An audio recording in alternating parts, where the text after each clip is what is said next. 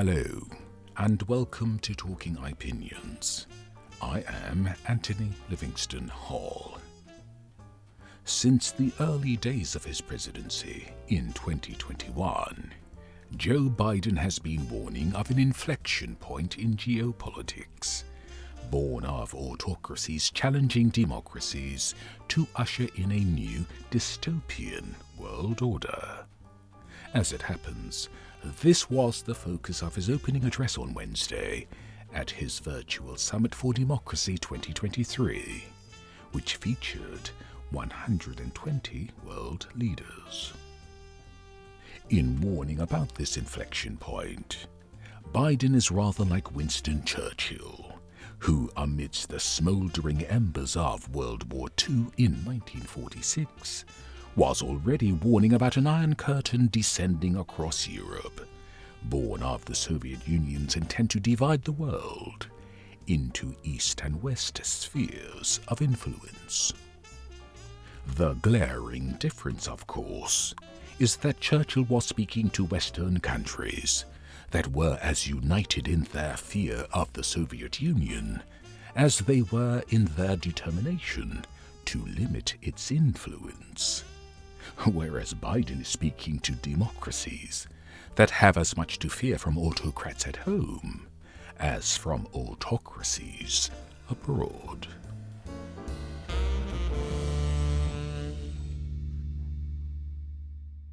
Remarkably, nowhere is this menace of homegrown autocrats posing a greater danger than in Biden's own democracy.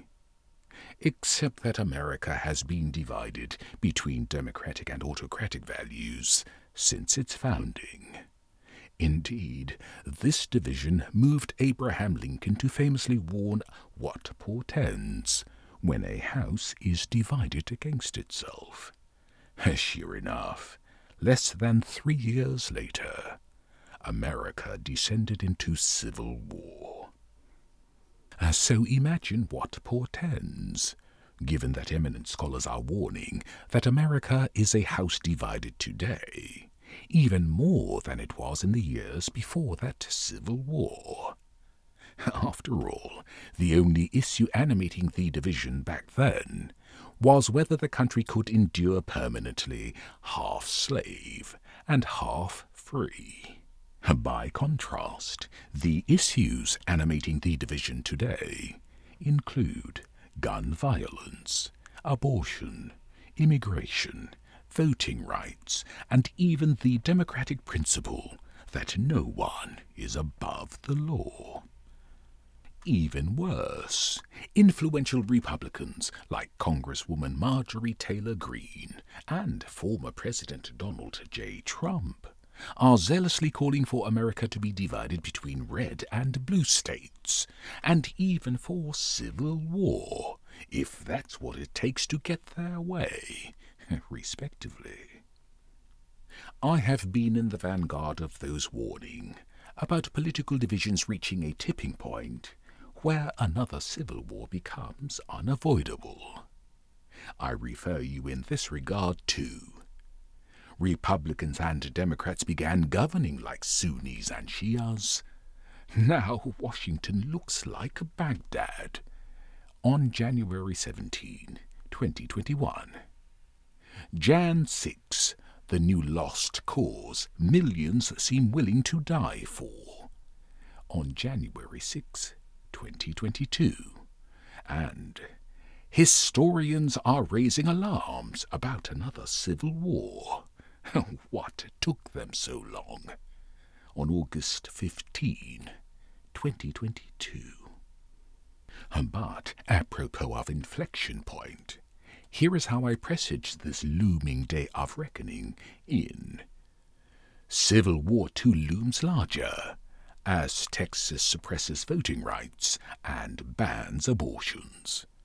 On September 2, 2021.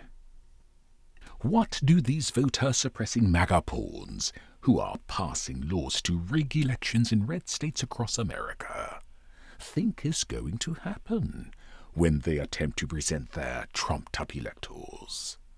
Do they think electors from blue states States are just going to roll out the red carpet for their twice-impeached, coup-plotting, Gilded Tower grifter to return as president? A civil war, too. Red states versus blue states.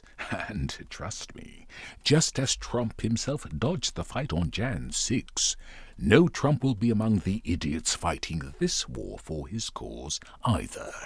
Oh, and Biden, not Trump, will be commander-in-chief. So, in the immortal words of Inigo Montoya, prepare to die, suckers. End quote. Of course, it would be troubling enough if America were the only country in the alliance of democracies becoming dangerously divided against itself. But France, Pakistan, Israel, Brazil, and India are becoming so too. And it hardly matters that the issue animating revolutionary fervour in France, namely pension reform, is different from the one animating civil war fervour in the other countries, namely autocratic machinations by one political leader to reclaim or hold on to power, to escape justice for his own high crimes and misdemeanours. Because the effect in all cases is rule of law democracies looking even more unstable today than coup-plagued autocracies used to. The irony, of course, is that the proxy battle which the alliance of democracies and axis of autocracies are waging in Ukraine indicates that democracies are standing together, stronger than ever. It's just that, as nations divided unto themselves, far too many of these same democracies seem to be falling apart.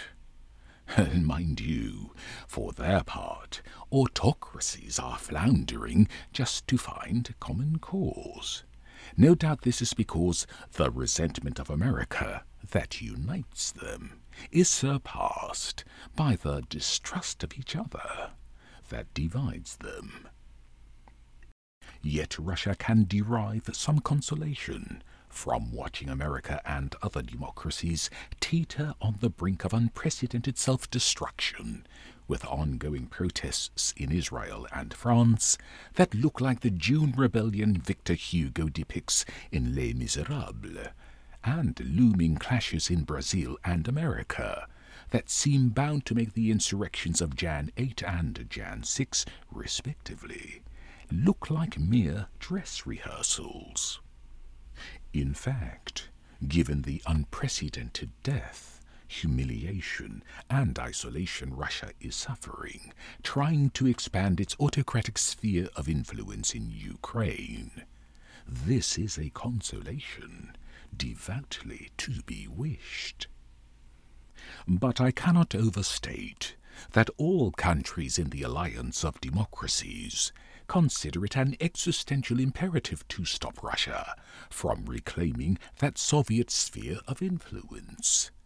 And they are just as anxious to stop China, which is busy expanding its sphere of influence, albeit by economic rather than military means. Indeed, that China is standing with Russia as it wages genocidal war in Ukraine throws into stark relief foreboding parallels with the way Japan stood with Germany as it waged genocidal war in Poland, which led to World War II.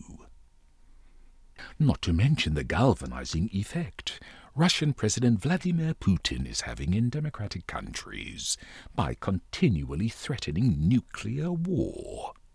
In fact, this was the case just last week, when he threatened to station tactical nuclear weapons in Belarus. Because even my cynical reaction had me thinking, well, fine, let Cold War II begin in earnest then. And, to paraphrase George W. Bush's ill-timed and ill-fated declaration, you're either with America and its alliance of democracies, or with Russia and its axis of autocracies. But I'd be remiss not to comment on the role China is playing in this Russia-led axis.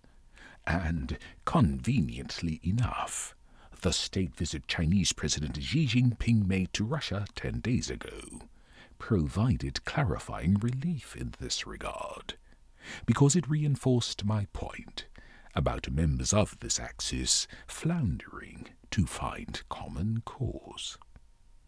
After all, Putin clearly wanted Xi's visit to show how he's getting China to play for Russia the Axis role Japan played for Germany during World War II. But what it showed is that Xi is getting Russia to become a vassal state of China. For example, Putin wanted Xi to sign agreements for China to supply Russia the weapons it needs to continue waging his war in Ukraine. Instead, Xi got him to sign agreements for China to exploit Russia and its natural resources, the way China is exploiting Africa and its natural resources. Simply put, notwithstanding Putin's revanchist plan to reconstitute the old Soviet Union, Xi is clearly acting pursuant to his visionary plan to have China replace the United States as the leader of a new world order. But it behooves him to beware, because Chinese mercantilists are already finding Africans increasingly inhospitable to and restive about their presence, and they are bound to find Russians even more so. I hope you appreciate why Churchill's famous quote about democracy being the best form of government informs this episode, because there is no denying the internal strife besetting many countries that make up the America-led alliance of democracies. But nobody can deny that those countries are faring much better than the countries that make up the Russia-led axis of autocracies.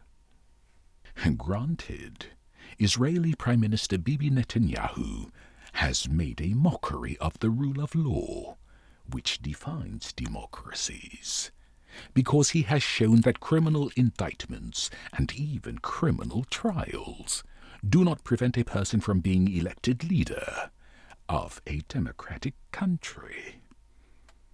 Sure enough, in a bit of uncanny timing, news broke just before I began recording this episode that a New York grand jury has finally indicted Donald Trump, because he'll be banking now on that precedent Bibi set.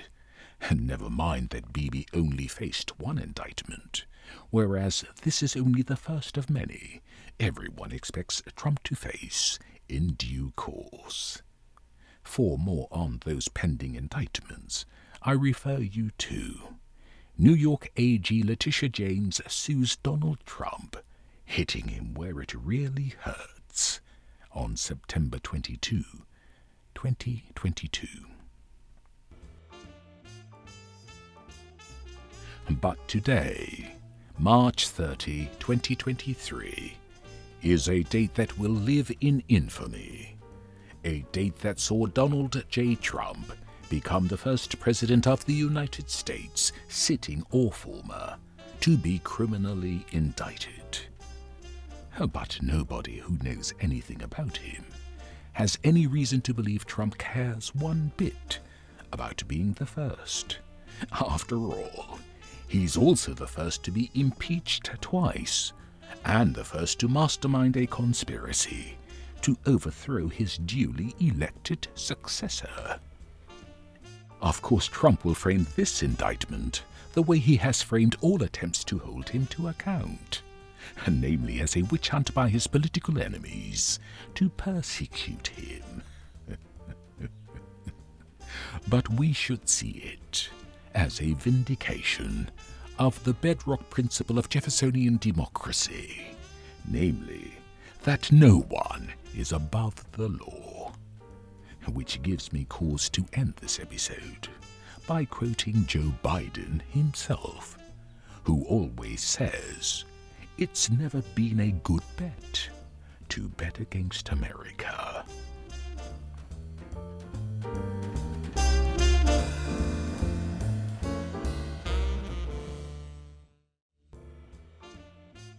That's it. Subscribe for free wherever you listen to your podcasts. And for thought-provoking commentaries, often laced with humor, I invite you to visit my blog at www.ipinionsj.com. Thank you for listening, and until the next Talking Opinions, goodbye.